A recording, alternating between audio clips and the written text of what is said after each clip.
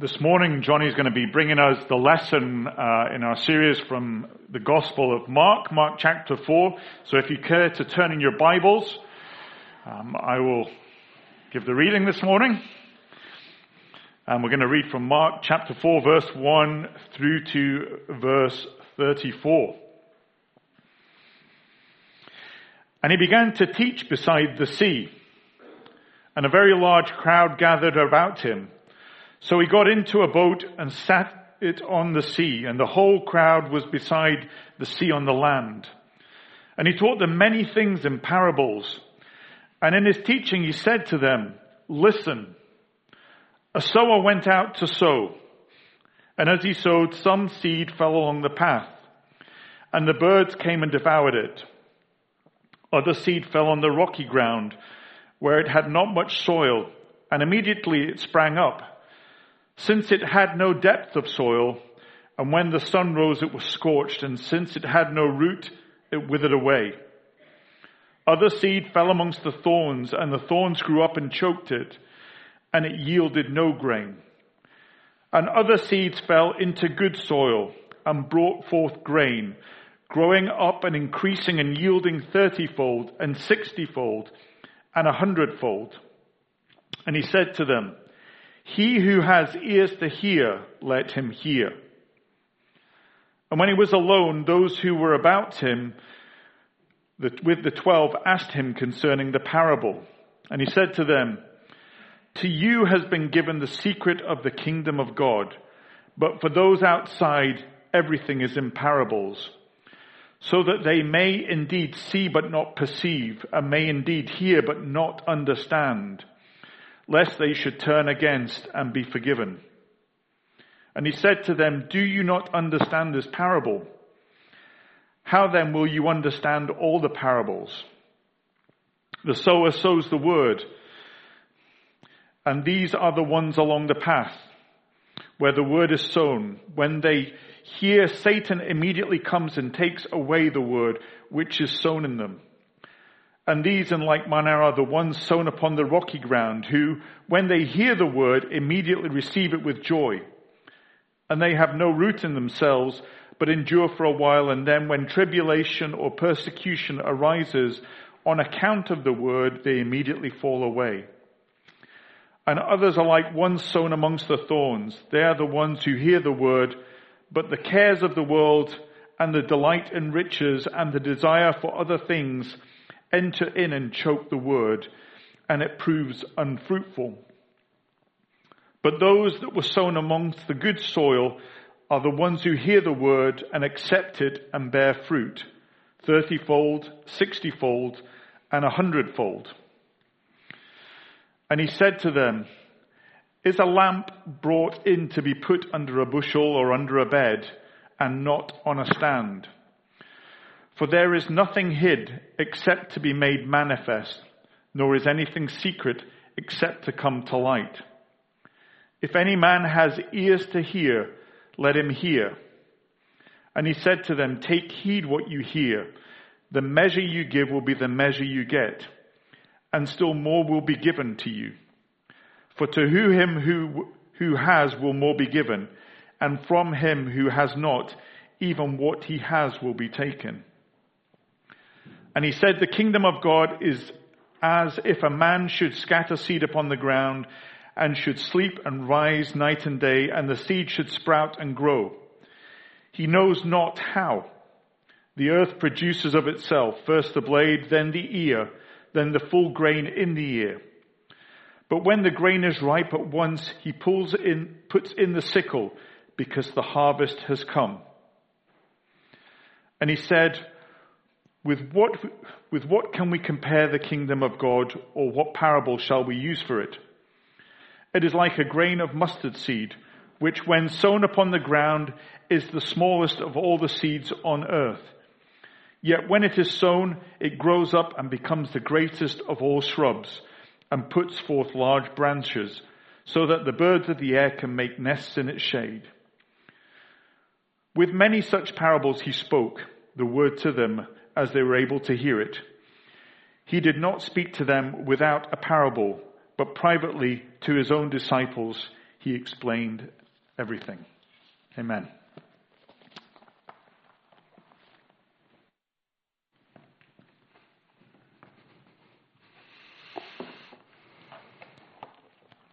Well, good morning again, and my thanks to Russell for leading us through the service so far. We're going to spend the rest of our time thinking about that little section of one of the eyewitness accounts of Jesus' life, Mark's Gospel.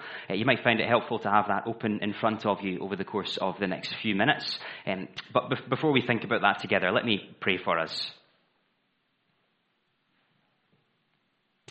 The grass withers, the flower fades, but the words of our God will stand forever.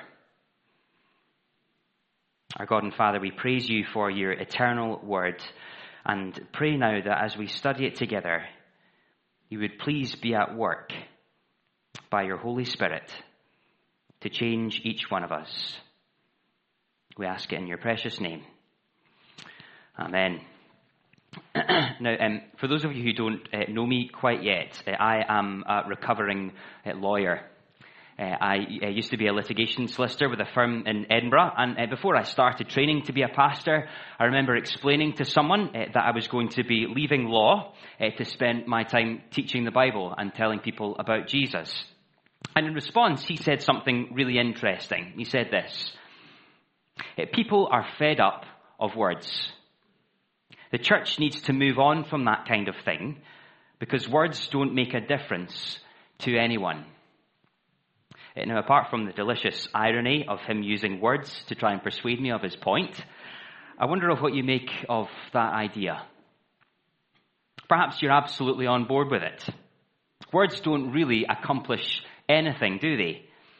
And so by being committed to telling other people the good news of Jesus, words about Jesus, you might think it's no wonder that the church is in decline in Scotland or the UK.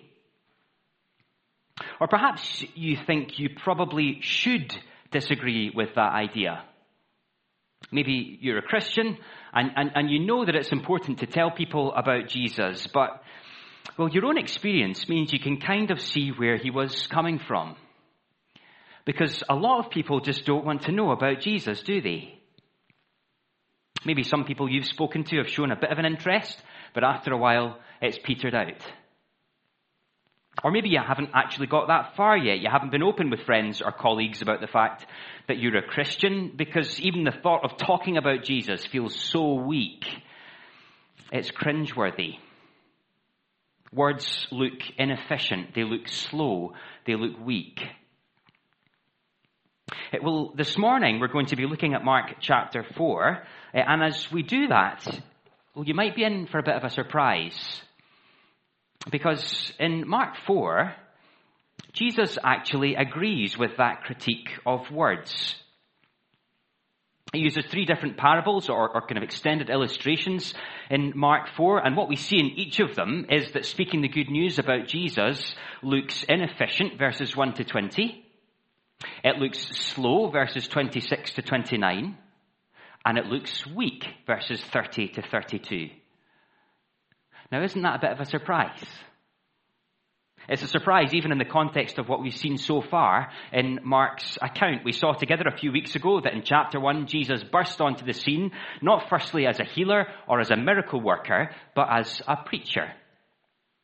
Last Sunday morning, chapter 3, he appointed 12 of his closest followers to what? To preach. To tell people about him. Words were Jesus' MO, his way of doing things. So why on earth is he having a go at words? It's like the turkeys voting for Christmas, isn't it? Well, Jesus does say that telling people about him looks inefficient, looks slow, looks weak. But, says Jesus, that's no reason to pack it in. Because that is exactly what it's meant to look like.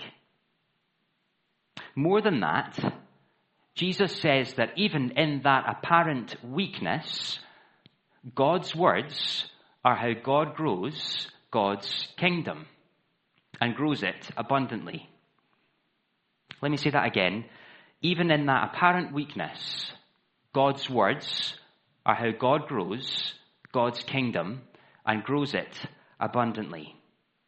That's where we're heading this morning. But before we get there, it's worth spending a few minutes getting our head around Jesus' critique of words. Next slide, please, Jonathan. Thank you. Our first point this morning is that God's words might look uneconomical. This is verses 1 to 20. Now, as I mentioned a moment ago, by this point in Mark's account, Jesus has already established his credentials as a speaker, as a preacher. Mark told us how he started his public work. Chapter 1, verse 14. After John was arrested, Jesus came into Galilee, says Mark, proclaiming, preaching the gospel or the good news of God and saying the time is fulfilled and the kingdom of God is at hand. Repent and believe in the gospel. So the message or the words that Jesus has been speaking is one of repentance and belief in good news. Repentance means turning away from, changing our mind. And by gospel, he's talking about good news. Good news of a God who forgives people for their rebellion against him, who doesn't treat people as we deserve, but is gracious and is kind. And in chapter 4, Jesus explains that speaking that same word, that word of repentance and belief, will have different results. So in verses 3 to 9, he uses this parable, this illustration about a sower sowing seed, which he then explains in verses 13 to 20. So in verse 15, when the word, the good news of Jesus, is explained to some people, it lands on rocky ground and it's snatched away. Verses 16 and 17, others hear the message and it initially looks like they're accepting it. But because there's no root, when they establish some kind of difficulty, some kind of opposition or negative reaction, they quickly fall away. And in verses 18 and 19, there are people who are interested, who respond positively to the message of Jesus, but over time, that response is drowned out by other things. And so the word is choked. It isn't fruitful in their lives. And it's only when we get to verse 20 that some people hear the message and it takes deep root. 3 unfruitful reactions, 1 fruitful one. That's a pretty poor return, isn't it? Pretty inefficient, a bit wasteful of the seed, isn't it? And yet what Jesus is describing may well sound very familiar to you if you've been a Christian for any length of time. Maybe because you've tried telling people about Jesus and they just don't seem to engage at all. Not necessarily because they're hostile to that news or to you, just aren't that interested. And it feels like what you've told them has gone in one ear and has gone straight out the other. Jesus says that could well be the devil himself at work. Might not look like that, but he says it could be. The personal actor of evil in the world, plucking away words before they can even take root. Maybe you've told someone about Jesus and they looked quite keen to begin with, but things kind of petered out over time. Maybe because they started to realize some of the implications of becoming a Christian, that it will be costly, that it will bring opposition. Or perhaps just because they prefer to spend their time and their lives pursuing other things. Relationships or jobs or pension funds seem more important than listening to Jesus. Telling people the good news of Jesus looks inefficient, wasteful even. And all of that sounds a bit pessimistic, doesn't it? True to our experience, perhaps, but pessimistic. And yet, the picture doesn't look much more upbeat in one sense as you read through the rest of chapter 4. Just look on with me to verse 26. It's the second parable in Mark 4. And again, the picture Jesus uses is of sowing seed. The seed does sprout this time, which is a bit more positive. But notice verse 27, that process isn't immediate. The one who sows the seed sleeps and rises night and day. The point being, it just takes time. And even when it does happen, verse 27, the seed sprouts and grows, he knows not how. The sower himself doesn't really seem to have all that much to do with the seed growing, apart from planting it. And again, that's true to life, isn't it? When I was an undergraduate student here in Aberdeen quite a few years ago, I was involved in running a course called Christianity Explored each term. And some of the same folks repeated that course 2 or 3 times. And I can remember having absolutely no idea whether anything of what we were thinking about together was resonating in the slightest, or whether they were coming along because there was a free dinner and a chance for a bit of a chat. You may well have experienced something similar. You often have no idea whether telling someone about Jesus has made the slightest bit of difference. And then on to the last of the parables in chapter 4, from verse 30. Again, we have another seed. This time, verse 31, it's a mustard seed. Now, you might have seen a mustard seed before. They're absolutely tiny, smaller than the head of a pin. Why does Jesus tell us about a mustard seed? Well, he's still on that same topic of words. It's the same seed picture throughout all of these parables, notice. And this time the point he's making is that just like the mustard seed, the message about Jesus looks tiny, unimpressive, weak even. Now, most of us don't have any real issues trying to persuade a colleague or a neighbour or a friend that something we quite enjoy is great and it's worth looking into for themselves. We do it all the time, actually. We'll happily blather on about how great the film was that we saw last night, or about our favourite restaurant or our favourite music. And yet when it comes to telling someone about how great Jesus is, whom, if you're a Christian, is the most important person in your life, well, it can feel terrifying, can't it? Now, why is that? Well, it might well be because it's more personal to share that kind of thing, that we feel more vulnerable talking about our faith than talking about our favourite film. But it might just be because the message itself feels weak. It feels small. Might even feel foolish. In Mark 4, Jesus uses 3 illustrations to make a similar point. Telling people about him looks uneconomical, uncontrollable, and unimpressive. Now, how's that for a pep talk? Not going to win any awards for a motivational speech, is it? But it is worth asking, why does Jesus paint that picture of words? Well, I think it's a little bit like my approach towards cooking. I'm a pretty useless cook. Take note, if you're ever invited round to our house for dinner, you would do very well to ask who's cooking before you either accept or decline the invitation. And it's sometimes even following a recipe isn't enough to keep me on the straight and narrow. I once invited some friends round for dinner, and I made them what was meant to be a Thai green curry. Recipe told me to add a certain volume of water to the pot, so I did that. But to my completely untrained eye, it still looked a bit dry. So I thought I'd exercise my, frankly, non-existent culinary judgment and try adding some more water. And it quickly became apparent that was a bad idea. It turns out it's easier to add water than it is to take it away. Who knew? And so instead of curry, we ended up having Thai green soup instead. See, what I really need when I'm cooking is a picture of what it's meant to look like, of what I'm aiming for. That helps me not to panic and to change the recipe when things start to look like they're falling apart. And I think Jesus is doing something similar to that in Mark chapter 4. How will we naturally respond when we get knockbacks from people we tell about Jesus? What will we do when progress is slow? Or when the message we're bringing to people feels weak and unimpressive? Well, we may well try the spiritual equivalent of adding more water to the pot. Perhaps change the message a little bit. Maybe stop speaking altogether. Jesus explicitly says that telling people about him will look uneconomical, uncontrollable, and unimpressive. And he wants us to know that's what it's meant to be like. Why? Well, so we don't go tinkering with the recipe. Don't stop telling people about me just because some people reject it. Don't change the message about me just because it might feel weak. Because, says Jesus, that's exactly what it's meant to look like. But there is a second reason Mark would have us prioritize telling people about Jesus, even when some of the results seem to be discouraging. See, for anyone involved in farming or even in gardening, the kind of wastage and the slowness and the unimpressiveness that Jesus describes aren't actually all that surprising. That's just how things work. When you try growing stuff, they're slow and they're inefficient. But I wonder if you notice that I've skipped over a little bit of each one of the parables so far.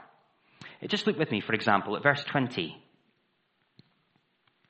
Those seeds that were sown on the good soil are the ones who hear the word and accept it and bear fruit 30-fold, and 60-fold, and 100-fold.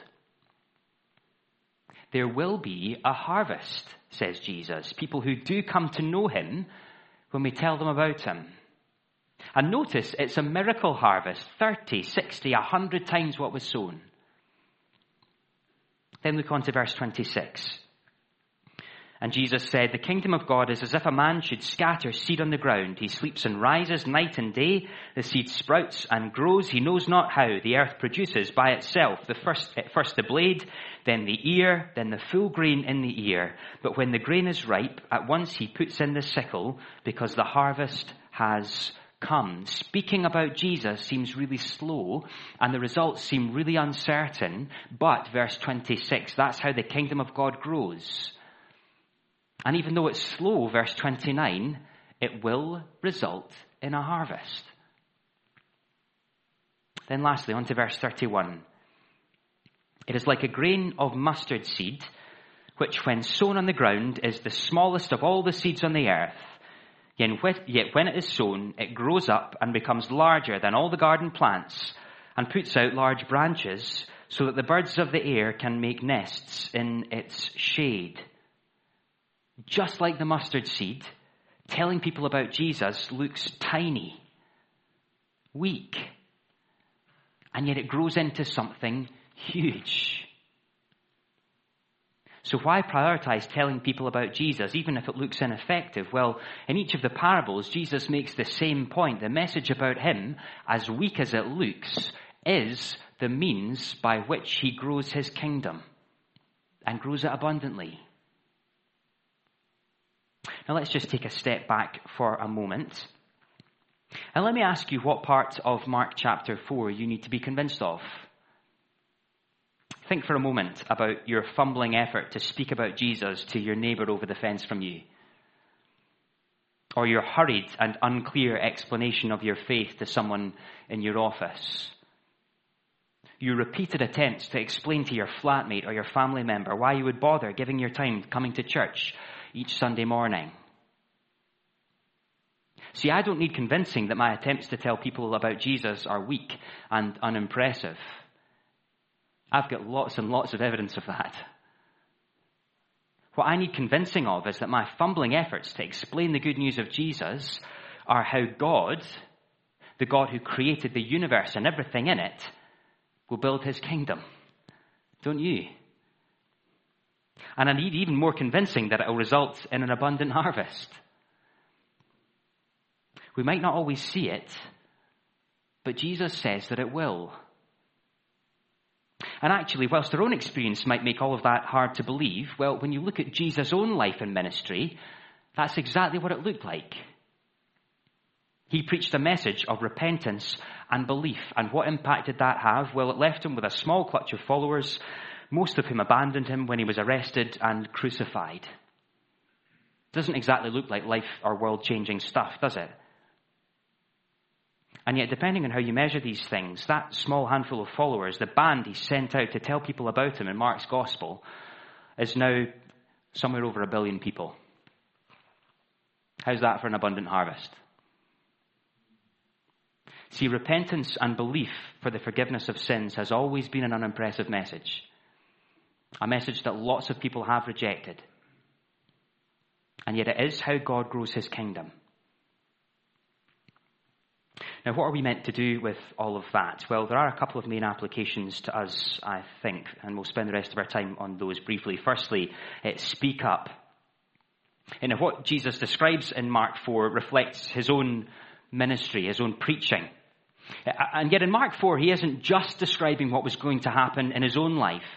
He was also preparing his followers for what would happen when they did the same thing as him, as they spoke up too. Just again, have a look at verses 21 and 22 with me. Jesus said to them, "Is a lamp brought in to be put under a basket or under a bed and not on a stand? For nothing is hidden except to be made manifest, nor is anything secret except to come to light." The point he's making, I think, is that you have a message to tell people. Don't hide it under a basket. Don't stick it under the bed. Put it on a stand, says Jesus. Get it out there. Tell people about him. Now, what will that look like? Well, it might well look a bit different for each one of us, depending on what each day of the week looks like. But it is worth having a think about a couple of concrete examples that might resonate with at least some of us.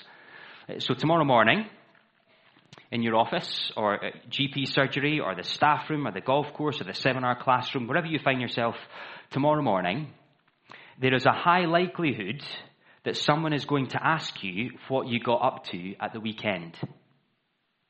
Everyone seems compelled to ask that same question on a Monday morning. It's like a nervous tick. And when they do, we might well be tempted to give a pretty detailed description of what we got up to on Saturday, and then a suspiciously vague response about having a quieter day on Sunday. Does that sound familiar to anyone? Just me? Okay, leave me hanging, that's okay. Well, what if instead of a vague explanation of what you did on Sunday, you said something like this? Yesterday I went to church, and I do that most weeks, actually, because I'm a Christian and I follow Jesus. I'd love to tell you a bit about him sometime. I'm sorry I've never done that before, but I'd love to speak to you about him. Or better still, we're running a course about him at our church in the new year, if you fancy coming along with me to that. Now, the point of Mark 4 is that we can't do anything about how people will respond to that. The sower who sows the seed goes to bed, and the seed still grows. He doesn't know how it grows, but it grows. And so you or I cannot make anyone believe the message of Jesus, no matter how persuasive you are, how persistent you are, no matter how well you engage with the culture in which they live. You just can't do it. But the point is, you're not meant to. That is God's job. By his Holy Spirit being at work in people's lives. He is the one who makes the seed grow. It's a supernatural thing. And see, the point of Mark 4 is not to let people's responses put you off of opening your mouth in the first place. So that's the first application. Speak up. But there is another application which we'll finish with this morning. And you get a sense of that from something Jesus repeats throughout chapter 4. Just look at how he begins verse 3. One word, listen. Then look on to verse 9. He who has ears to hear, let them hear. On to verse 24. Pay attention to what you hear. Can you see the point Jesus is making? Or maybe, to be more accurate, can you hear the point Jesus is making? Listen up. Now, if you're here this morning and you wouldn't describe yourself as a Christian, I am conscious that all of this talk of sowing seed and bringing in a harvest might sound a bit unnerving to you. You might have spent the morning kind of scanning the room for emergency exits. Can I firstly say that we are delighted to have you with us this morning. It really is great to have you. And at the very least, I hope you've been able to see that what I've been talking about isn't my bright idea. This isn't Hebron's strategy that we've dreamt up like some kind of recruitment drive. It's Jesus who says all of this. And the issue that I think this text would ask you to consider this morning is that you do not consider or you do not hear the good news of Jesus in a vacuum. We like to think that we're objective when we come to making decisions about things, don't we? That we make decisions based on facts and facts alone. But that is very, very rarely the case. And Jesus exposes that kind of thinking in this parable, doesn't he? That becoming a Christian might make life harder for you. It might bring opposition from friends and family, might interfere with your interest in money and in stuff. And you might never have thought about it before, but those may well be reasons that you've dismissed Jesus. Well, can I just say that Jesus is not out to steal from you. He's not out to steal your fun or your fulfillment in life. It is exactly the opposite. He came to welcome you into abundant, eternal life. And in fact, he was so committed to making that possible that he died a criminal's death on a cross to make it so. So can I please ask you not to brush Jesus off? Listen to him. Find out who it is you'd be brushing off. I've said this pretty much every week since we started this series, and I think it does bear repeating. Try reading the rest of Mark's account for yourself. Speak to me after the service if you'd like someone to read through it with you, or plenty of other folks here who would be delighted to read through Mark's account of Jesus' life with you. But maybe you're a bit further down the track than that, and you've been thinking about Jesus for quite some time.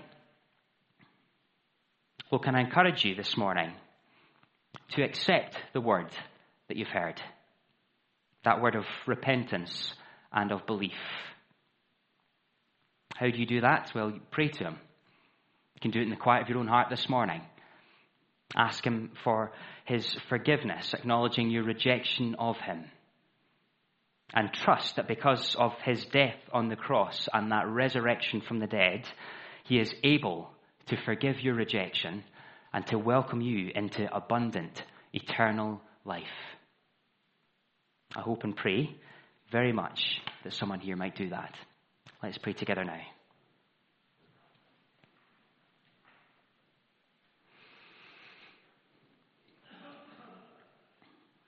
Our God and Father, we thank you and we praise you for the good news of the Lord Jesus Christ. That he lived a perfect life. That he died a criminal's death. That he rose again 3 days later. And that in doing so, he rescued us from being cut off from you as we so deserve. And instead made a way for us to be forgiven and adopted into your family. We ask this morning that you would please impress upon each one of us here how wonderful that good news really is, whether for the first time or the umpteenth. And that for those of us who have trusted in you, please would you help us to go and tell other people of that good news. Even when it feels inefficient or slow or weak. Convince us in our hearts that your word is how you grow your kingdom and promise to do so abundantly. And so we ask that you would please help us to grasp that and to go forth and tell. We ask all of this for our joy and for your glory. And we do so in Jesus' name. Amen.